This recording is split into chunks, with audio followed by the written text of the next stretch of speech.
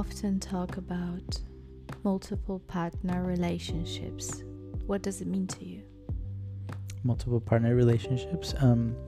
Basically, it's other than monogamy. Multiple partner relationships as a concept is when people want to have partners of more than one partner, so three or more. But it could also be a mindset.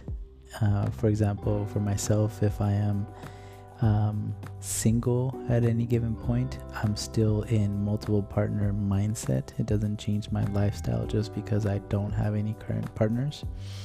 And it's just a preference.